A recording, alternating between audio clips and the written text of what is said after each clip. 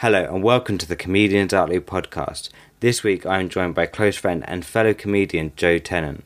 He is a brilliant comedian, but by day he is a specialist in neuroscience. And recently he has been on the show The Story of God, which is narrated and presented by Morgan Freeman. So he speaks all about that in this episode. I really hope you enjoy. I just wonder, at what point did you decide that you wanted to get up on stage and talk? Yeah, I mean, so I've liked stand-up for a long time. One of the earliest memories of that for me was I guess it was 13 around there. Yeah. When Robin Williams' Live on Broadway came out. And I must have listened to that album 50 times. I was just obsessed. That was so funny. And I remember, actually, so I listened to the album a lot. I never watched the actual live performance. And the first time I saw the live performance, I was recovering from surgery at age 16. And I remember really vividly having a morphine button just to help with the pain and watching that and laughing. And it was intestinal surgery. So if I laughed, it really hurt. Oh, right. And I just couldn't help. So I was just pressing the button as much as I could, trying to get through the special because I was just laughing so hard and so much I liked it. So I've really liked stand-up for a long time, but I never really thought of that as something I'd do until college. So I lived in a dormitory for the first 3 years of college. Yeah. And there was an open mic for the dorm, just outside on the stairs, that front patio.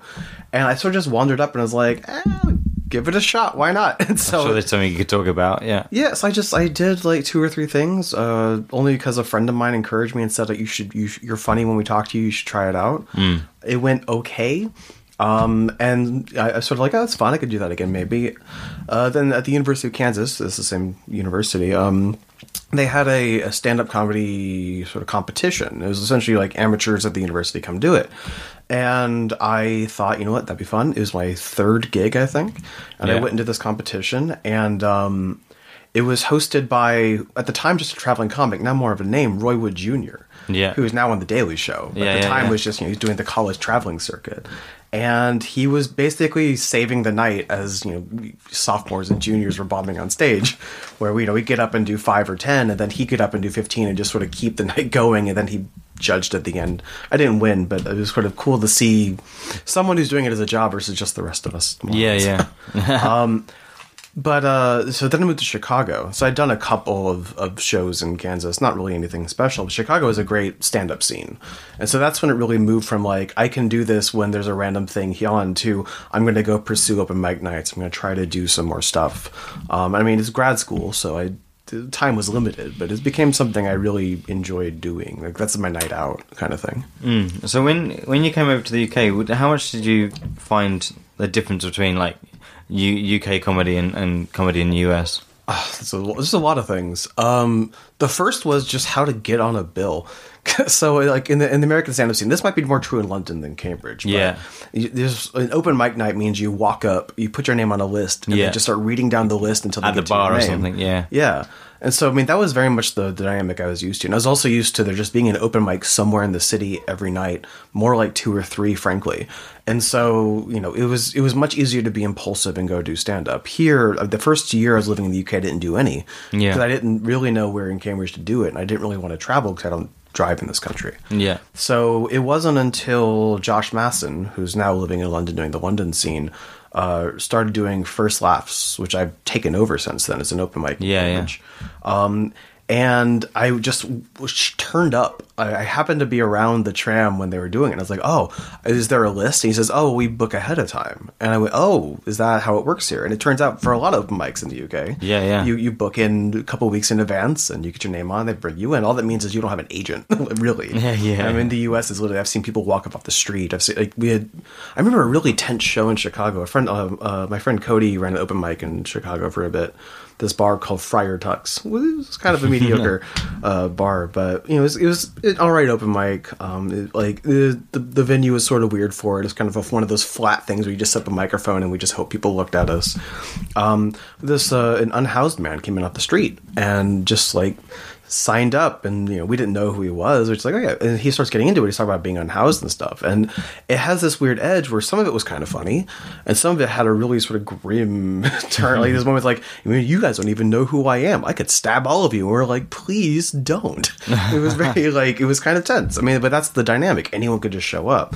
Here, it's a little more controlled. Like there's some more vetting. It's just, I think it's because if you had a fully open mic night and you had like 30 acts come in, it'd be very hard to fit 35 minutes into a set, into a night. Well, I mean, but like open mics here are more produced. Yeah. Like, I mean, in the U.S., like, I mean, I know in Chicago you'll get a list. Like, there's a mic there at Comedy Sports, one of the improv theaters, and it's their Monday Night Chaser. So they have the Monday Night Showcase, and then they do the afterwards of the open mic. So they have a showcase from 7 to 8, and then at 8:30 they just start taking names. And their whole deal is they've never turned anyone away. Right. And so you would have 45 comics on the roster, and it would go from 8:30 till 2 in the morning. Really? As your audience dwindles and dwindles and dwindles and dwindles. But they would do anything for a good stage time because it's a really nice stage. And so the whole game was you would have to wait until about 2:30, finish that set, just like you do this, 3 minutes to no one, and then you're just waiting around because at the end of the night they put the list for next week, and if you're hanging out, you can reserve your earlier spot. Right. But then anyone else, like, so if you impulse it, you're like number 20 on the list. But if you're hanging out, you can maybe put it on.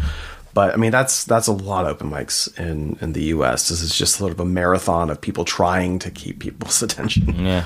And so how much do you change your set, your material, because you're going back to the US soon, so I imagine you'll get back on the scene over there. I just wondered, how much do you alter your set? A lot, actually. And that was sort of a learning curve for me. Is just why it's hard to know because so much of American media is exported.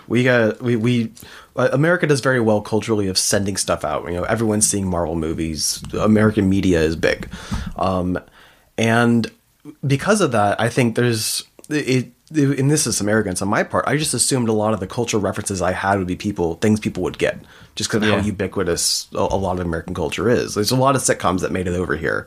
It's kind of weird. I can talk about Friends here. Friends was a big American sensation. It was a big international sensation. It's wild.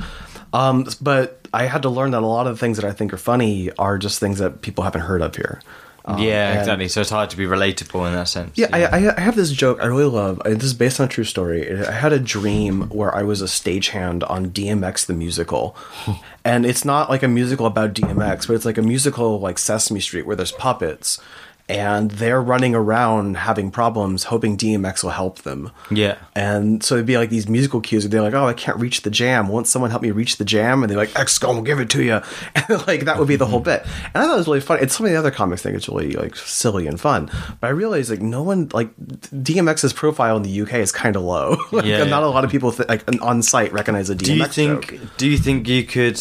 Is it possible to change the name of it to make it relatable? Like, it's so specific. It's so specific. Yeah. So I mean, I had to drop it after. Like, so I remember I did it for the third time. Like, okay, I just got to keep. I'll keep workshopping it. I'll tweak it a bit. We'll get there. And but the third time I did it, I actually stopped and said, "Who here knows who DMX is?" Yeah. And a man in the front literally goes, "Is he a rapper, man?" No way. I give up. I quit.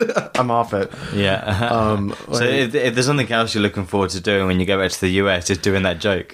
So it's one of them. Yeah, it's stuff like that. It's so my comedy in the UK for me has become a lot more explainy kind of stuff. Yeah. Like, the difference between America and the UK is X. I notice this weird thing about your culture because I'm not part of it. Yeah. And then the big thing is American politics, which is much less sort of the week topical and much more, here's a big story that I think people know they kind of want to understand, but just haven't read up on it. Yeah.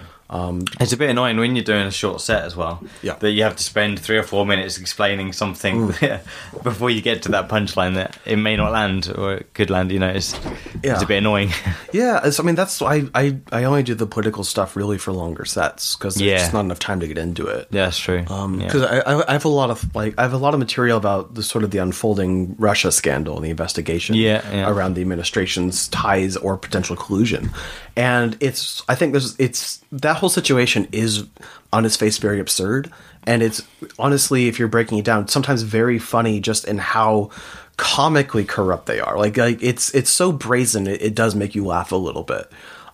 But you have to get into some pretty specific names. You get into the weeds a bit with it. And that's already, I think, probably going to be a little tricky in the U.S. It's much harder here when people don't know the key players. Yeah, that's true. So I have to, I have this joke about this guy, Carter Page. I mean, you maybe have seen this. Yeah, I think so, yeah. Yeah, and when I first started doing it, I would just sort of break it down and get into the punchline and stuff. And I was just getting, like, deer in the headlights. And so I rewrote the whole segment to be like, I open with who here knows who Carter Page is, and no one raises their hands. They go, that's the point. You shouldn't have to know who he is. Yeah, that's true. But now I'm going to explain why we now need to know who he is and why it's crazy that he's like this. Because it's a wild story. And it's quite funny because the people, when you go into American politics, people expect you to go straight into the Trump stuff. Yeah. But when you go into someone like Carter, they're like a bit confused. Mm-hmm. But it's funny because of that. They're like, oh, we don't know this guy. I'm expecting to hear about Trump, but now this guy's talking about some other guy. But I really avoid talking about the president directly. I think it's unhelpful, and nothing you can say as a stand-up is going to match how buffoonish and he is as a person. He is. That's his whole brand. And I honestly think it feeds him when we paint him as this larger-than-life figure rather than kind of a sad man who cheats on his wife. Like when you phrase it that way, it sounds really pathetic. But if you really buy into the mythos of him and the bigness, that gives him a lot of power. But if you just think of him as sort of a weird adulterer, like he doesn't sound nearly as intimidating. He's never quite grown up and has got loads of parent issues. Yeah. So, I mean, but I talk about a lot of the people around him because they're honestly much weirder as people. Yeah. And and unlike him, they're taken much more seriously. And if you peel back the veil even a little bit, you're like, how are any of these people allowed to be in the public life? It's absolutely wild. That's what's fascinating to me. Yeah, that and I think it's quite interesting that I think there's one thing being Trump, but there's another thing following the man. Yeah. And actually believing everything he says and getting behind him and all that sort of stuff. And I always ask myself more questions about them, about why they follow him. Yeah. Aside from the obvious that he's rich and they can get rich off him, but that's I think what's interesting about the administration is how much grift is involved and how many of these people are pretending to be true believers but are really just running a scam. I mean, you have Michael Cohen, his personal lawyer, longtime fixer, now, turning state's witness and testifying about all these crimes. Well, 90% of them are going to end up in prison. They are. Many of them are already on their way. Yeah. But yeah, so like Michael Cohen was, working with the president, being very loyal to the president, but he was only doing it so he could sell access, and he admitted to trying to do that. Yeah. Like that's a scam. I think Roger Stone has done a good job of scamming this presidency by being close to the president and then using that to get media appearances that he gets paid for, and so then he's getting all these paid appearances, making a lot of money doing that. Paul Manafort was doing the same with illegal lobbying. He's facing so much jail time. That's one bit I can do is just how much jail time Paul Manafort is facing, because you only need to know a little bit about him to know it's legitimately funny how much time he was looking for. I call it the Paul Manafort game, where I just ask people how much jail time is a lot of jail time. I just keep going up toward the original max sentence he was facing, and no one's ready for it because it's 305 years. It's so much jail time. Yeah. America hasn't been a country that long. No, that's not officially, no. So it's not comedy related, but you've been on The Story of God with Morgan Freeman. So tell us a bit about that. Yeah, so that's going to air in America in like 3 days. So I actually haven't seen the footage yet, which is scary. And then it airs in the UK a bit later. Like the whole thing's surreal. I had the moment yesterday. I realized, oh my gosh, I'm going to be on Netflix. Like you can watch a Netflix show and my face will be there for a minute. But yeah, no. So this is my real job. I do research in psychology on religion, and we have been doing research on mystical experience in epilepsy. So people whose seizures have a mystical component to them. And we did a public talk that got a little radio attention, which is very exciting for us. And that happened to be spotted by Nat Geo. So this was in November of 2018. Yeah. And they reached out to us sort of last minute, like, we've been trying to find someone on this subject. Are you available? Can you bring one of your patients, put us in contact? And kind of I went down with no expectations. The night before, I found out that I was going to be explaining my research to Morgan Freeman. It's kind of surreal to have a professional TV shoot and do all that. Like, they check your hair, they give you your mark, and you got to meet God as well. People have been making that joke. He's an interesting guy. It is sort of surreal because he has narrated so many things that you have the first minute of meeting Morgan Freeman is getting used to the idea that your life is not being narrated. You're just talking to a guy. Because you're just so used to thinking of this sort of larger than life figure, and he's a guy. He's a very tall man, but he is at the end of the day a human being, and so like getting comfortable just like calling him by his first name like he prefers, and sort of just chatting like it was sort of weird for a minute. Got there eventually. He's nice. So did you get to speak to him much around that? Like, obviously you did the shoot and everything, but did you have time to like sort of just speak to him in general? Yeah, a little bit. I mean, because it's one of those things where like, you have a lot of in-between takes. I had to reset some cameras, getting mic'd up, stuff like that. So, I mean, just the actual production of the show meant that we had some downtime. And so, like, the whole premise of our segment was him essentially asking me questions about the research and asking the patient about some of their experiences, and us just kind of breaking it down and him just sort of explaining it. So like it was a very casual conversation. And sometimes they'd have us repeat stuff because they, could you repeat that a little slower? Could you clarify that term? But I mean, it was for the most part kind of like this conversation here. But as a consequence, I've been compared to Morgan Freeman, so I'm happy. Well, so some of the listeners will think that because the person I'm speaking to now has met Morgan Freeman, that I have direct access to Morgan Freeman. No. I don't have his number. No, nor do I. So don't even try that one because it's not going to happen. Yeah, and don't try it with me too, because again, I just kind of showed up and they're like, "Here, talk to this person." Yeah, it's not how it works. I know he said once in an interview that he'd given up hard drugs. He won't do any more hard drugs, but he'll never give up cannabis. Because it's one of God's creations. So he said he just. At that age, you might as well just carry on. We talked a little bit about cannabis in the context of epilepsy, because it was just that week the UK had said go ahead with cannabis oil trials. To help with epilepsy prevention. So we got into that a little bit. And it was kind of there was a bit of a wink and nod jokiness to the conversation, but that's not something that's particularly like, oh, starstruck. That's just a conversation with a guy who had sort of valued that as part of pain reduction and was eager to have that access to other people. So bringing it back to comedy a bit, considering this is a comedy podcast. Now I'm under pressure to be funny. I just want to get into a bit about like your worst gig you've ever done, like when you've really come off and you thought, wow, why do I even do this? Sure. Yeah, I mean, there's some competition for that. Is there? Yeah. Well, I mean, I do, like I said, I do a lot of open mics when I can get it, especially in Chicago, where it's really just, do I have the time for this right now? Yeah. I had a couple of really bad ones. What are some of the worst ones? So one of them, I was at this bar and they allowed dogs. I'm allergic to dogs. I was already having kind of a bad time. And it was really not, it was a place I'd never been before for an open mic. And it was like a random Tuesday. I was like, I'm just going to go do it. I want to get out and do something. And there was a very different sort of comedy crowd. Chicago's a big scene. There's a lot of people there. Yeah. I didn't recognize anyone. And usually I can spot at least one person I've seen around before, but this was it was a weird alien sort of group. And there was a lot of much more race-based materials, a lot more drug-based material. Right, a lot of people talking about, like, I was on coke doing this.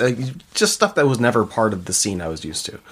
And I'm on later in the list, and a lot of the audience has already been walked. Yeah. And I just remember doing this material, and there was one person who was one of the comics, and she was just kind of nodding. And I was like, that's the best reaction I'm going to get, is someone going, oh, I see what you did there. Yeah. Just because I wasn't, doing like drug material stuff. It's just like, it was really out of my element. I felt really uncomfortable because I was trying to not. The silence is worse than anything. Well, the silence is rough, but also just feeling like you're doing material that's so inaccessible to just a different. It was for me a very sort of big. It was a big shock to me, because I was really used to these comedy rooms where there's a bit more of an alt vibe to it, people trying out a bit more conceptual stuff, and he was really sort of street level, like, we're doing race, we're doing drugs, we're doing farts, and there's nothing wrong with that necessarily, but I was really like, I don't know how to interact with those. How early on in doing comedy was this for you? This would have been like 2011, so this would have been about 3 years in. Okay. But I started out doing stuff at my university, and I was picking open mics that I could get to, and so I'd curated for myself sort of a bubble. I mean, this is the first time it really popped. I just realized, like, oh my god, I've been picking my spots pretty carefully, and that's not an option when you're doing just stand up full time. And that was one of the times I really stopped and thought, like, I don't know if I could do this as a career. For every really cool gig in a cafe or something, there's going to be a really rowdy gig where no one cares what I'm doing and aren't interested in it. Well, so you're 3 years in. I just wonder if, because one of the things that I notice doing comedy is actually being in a room before your set, long before you go on, is really helpful to read sort of what's gauging reaction. So you said that you went in there and there was a kind of specific type of comedy that was working. Yeah. Do you think if you were to do that again, would you try and read the room a bit and try and just improvise and do bits off that, or maybe? I mean, so this is part of it's like. It was the perspectives being presented were just so different from mine that I really felt just like out of my element. I felt out of my depth. Like, I've never done any recreational drugs apart from some drinking. So like, I have no way to access that. I can't do it.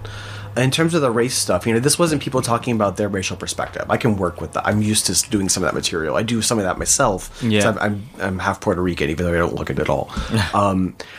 But this was like a lot of white people making jokes about other races. And it was really uncomfortable. I mean, I remember pretty vividly this one guy, his whole joke was he said, I was on a flight recently, and there was this guy, he came on and he had a turban and a beard, and he gave this like sort of pained look like, uh-oh, to the crowd. And there was some like mixed chuckles. I'm like, that's just a very racist thing you did, my dude. Like, all you did was racially profile a Sikh. Why are you talking about this like it's some sort of great joke? And, people were into that. But like, that's, for me, I was immediately like, I hate this, and I hate you for doing this. How am I going to make this crowd laugh if they like this? Like, that felt very weird to me. I mean, I had a similar experience in Edinburgh when I was there last year, where this guy did a set, and the whole joke for him was, I was having sex with this woman, and I during it I slipped off the condom because I don't like condoms. Come on, guys, you've done it before. I'm like, no, that you raped a woman and you just told everyone on stage. Yeah, that's just horrifying. And thankfully for that one, the crowd was not on board with it either. Okay, everyone immediately recognized. There's only 7 people in a room, but everyone immediately recognized that this was a nightmare. And like, he sort of walked off sheepishly, and he tried to do another bit about it. Like, he's talking about, now I'm thinking like, whoa, did I get anything from her? And the dude in the crowd literally went like, dude, that's rape and it's your fault. Like, that's the kind of heckle you're getting. You need to fucking quit comedy, Yeah. So I mean, you get horrifying stuff like that, and those are the rooms where I feel like I don't need to do this for a career. This is terrible. But then sometimes you have great ones, and that's super worth it. I remember there was another show in Chicago where this guy was running an open mic. It was one of the only Friday open mics I could find, really, which was exciting. Because I use a lot of real shows on Friday. So the open mics are a little far in between. And this guy, he brought up his girlfriend to do some stand-up. And she was the second person on. And she gets into like, I'm from the American South. And then she says the N-word. Oh. And she's a white lady. And she goes, and everyone kind of freezes. She goes, no, it's fine. I'm from the South. I can say that. And I could really see like the vibe of the room was, that's the opposite of the truth. Especially you can't say that. You're the worst person to say that. And it got deadly silent as she floundered for a minute and then just left. Like, not like got off stage, like visibly left the bar. Oh, really? And it was really awkward. And the guy goes up, he's like, all right, our next comic is Joe Tennant. And I was like, I can't do anything here. Like, that was maybe the worst introduction I've ever gotten. Yeah, and that's a little bit weak as the MC, actually, because I think a decent, well, I'm sure he was a good MC, but I'm sure if I was MCing that one, I'd be like, okay, I'm going to have to do at least 5 minutes of like warming them back up a bit. Well, I mean, this is a guy who's trying to go find his girlfriend. He was ready to get out of there to find her. So, like, he just kind of abandoned the show because his girlfriend did something racially insensitive. That actually gets me onto an interesting topic. How much do you censor your material when you're writing? Because obviously, clearly, she's got absolutely no filter between brain and stage. I don't know about censor, but I definitely try to, when I write a joke about subjects that are a bit more sensitive, I try to think, what's the point of this? Like, what am I actually saying here? Because, when you talk about politics, you talk about questions of race, or I do jokes about, like, feminism and gender. Like, not, like, I'm thinking, is this a joke about the weirdness that is the way we've constructed like masculinity, or is this a joke that kind of just makes fun of feminism? Because I want to make sure that I don't want to do the second one. And I think when you're playing around with like, you know, dudes doing things, you can sort of bump up against some of these tropes unironically. Sorry, you can bump up against them accidentally. Like I have a bit about a weird experience I had in a strip club. And, you know, I was sort of like, I don't know how comfortable I am as a feminist at a strip club, and got bought a lap dance out of spite. Yeah. And so, I've gone back and forth on this joke because it's for me, what I'm trying to do is talk about how, you know, it's good to be a feminist, but when you're in all male spaces, there is a lot of pressure to kind of put those ideas aside. Yeah. And that can be a little, that you can sort of feel that pressure, and it kind of sucks. But a lot of the humor of it is also how weird this stripper was. And so, like, you know, am I making fun of sex workers when I do that bit? I'm trying not. That's not the plan. It's just like this whole situation is weird and it's uncomfortable. Yeah. So what you're doing is you're not segregating or diminishing someone doing a particular job. Yeah. What's funny about what you're doing is the scenario around that. So imagine me as a feminist now in a very awkward situation where I'm sitting in a strip club having to be a man, because there are stereotypes to be in a band. So everything around that is funny. Yeah. And that's fine. I think that's fine. I think if that was taken out of context, then maybe it would be offensive, but that's only if it's taken out of context. But when we had this question of censoring, I just had to stop and reflect. Like, you know, who am I actually, who is this joke actually about? Who am I targeting with this joke? Is this fair?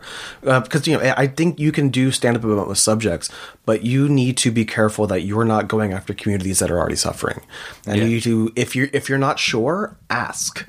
Like, that's something that I try to make a point of. If I'm going to do a joke about X or Y and I know someone in that affected community, I'm like, hey, is this like over the line? I don't think it is, but like, I want to double check. And I think there's only one time I really had someone go like, hey, you may want to just drop this. And like, you know, you just listen to those communities, listen to the people in your life who are like, you don't need to do that joke. This is not appropriate. Like, I remember it was when around it's like very early on, like a little bit after Britney Spears had like shaved her head. Yeah. And I had this joke like, oh gosh, Britney Spears, she's shaving her head. Like, oh gosh, she thinks she's a lesbian now. And my friend of mine was like, hey, like, not a lesbian shave their heads and it's not automatic. I'm like, oh, well, no, I'm saying she doesn't get that. Like, she thinks she is, even though she's not. And they're like, yeah, but it's not coming off like that. And I was like, okay, fair enough. And I just dropped it. Like, it's not that big of a deal to have critique and listen and not do it. It's really difficult to talk about comedy in America because it does vary from state to state. So we're talking about it in a very generalized way, really. But one of the common things in America is what the fuck's up with this guy? You know, you can do that sort of stuff and it goes down well. And for a long time in America, people would be annoyed if you didn't do the classic joke that you used to do. So people want that repetition, a bit like how people repeat songs, you know. Yes. Whereas in the UK, we're constantly trying to have to do new stuff, or if we're going to the same places, we're always battling with not wanting to be old or tired on our stuff. And how would you advise someone from the UK going into like American comedy? How would you prep them for stand up there? I would tell them to be ready for a little more audience interaction. And it's not going to be say something funny. Like, that doesn't happen. Like, in the US, people are just going to kind of, like, hecklers in the US are going to be a bit more, A, direct to you, and B, it's going to be a little more about the material. Like, they're going to talk up. And just be ready for it. It's okay. A lot of times you can shut it down pretty easily. And it's not everybody, but it's some people. I think the second thing would be, you don't need to worry about whether you've done the same material or not. Like, really, I think unless you're a touring pro, you can assume for the most part that unless your friends are in the audience, a lot of people haven't seen you perform before. Yeah, exactly, yeah. And it's okay to do some safe stuff. Like, as long as you're having fun, I think it's fine. Honestly. Like, if you're enjoying yourself on set, that energy sort of comes out. Like, people enjoy it, will go along with you. It's really when you start getting tense that people don't like it. And third, I guess the one big difference for American comedy is they want. I think there's more of a cry for authenticity. Right. I think in the UK you can come in and be like, I'm doing a set. This is my bit. Here's my long list of puns, or here's my alliterative like 2-minute rant section. Yeah. And people are very on board for that sort of setup. They're eager for a character. Like there's a level of artifice that's very tolerated here that I think people have less patience for in the US. Like characters or stuff like that is sort of the domain of sketch comedy. And if you're doing stand-up, a lot of stand-up in the US is about authentic takes on stuff and being you. And that's not everybody, obviously. Some people do very well. So you're just telling your personality more than anything, you think? Yeah, well, like you don't need to, like, you're performing, but you need to, I think and this is maybe just my nonsense perspective because of the way Chicago is, but I think there's a lot more interest and emphasis on authenticity, and some of this parallels hip hop culture where you're supposed to write all your own set, like much like if you don't write your own like rhymes in hip hop culture, you're kind of a faker and people don't like it. Yeah. If you borrow any material in the U.S., like you're kind of a scumbag. Really? Yeah, like you can't be doing the same stuff. You got to be variation. You got to do a lot of your own thing. You got to be original. Yeah. I think you can do a similar type of set to people in the UK, and people have more tolerance for it. So observational humor works a lot better in the US because in the UK we're very much the butt of the joke often. So we go on stage, and then the way we legitimize what we're talking about is by saying it's from my perspective. This happened to me, so you can laugh at me. Rather than targeting people. Well, so that's a good one. I'm glad you raised that, because something I noticed here that is self-deprecating humor works well here. Yeah. In America, I have some friends who really like doing sort of the self-deprecating style, and they're more influenced by the UK scene. Yeah. And they would try to do these self-deprecating jokes, and people would just go, "Aww." Like there's like there's an intense sympathy, and it's hard to get your material going if you're trying to make fun of yourself when people are being really sympathetic and like, "Oh, buddy, are you okay?" It's like, no, this is a bit. You can laugh. Like a lot of comics who are trying to do stuff like that have to say like, it's okay, you can laugh, because like I said, there's this you're being presented as like who you are. There's this cry for authenticity.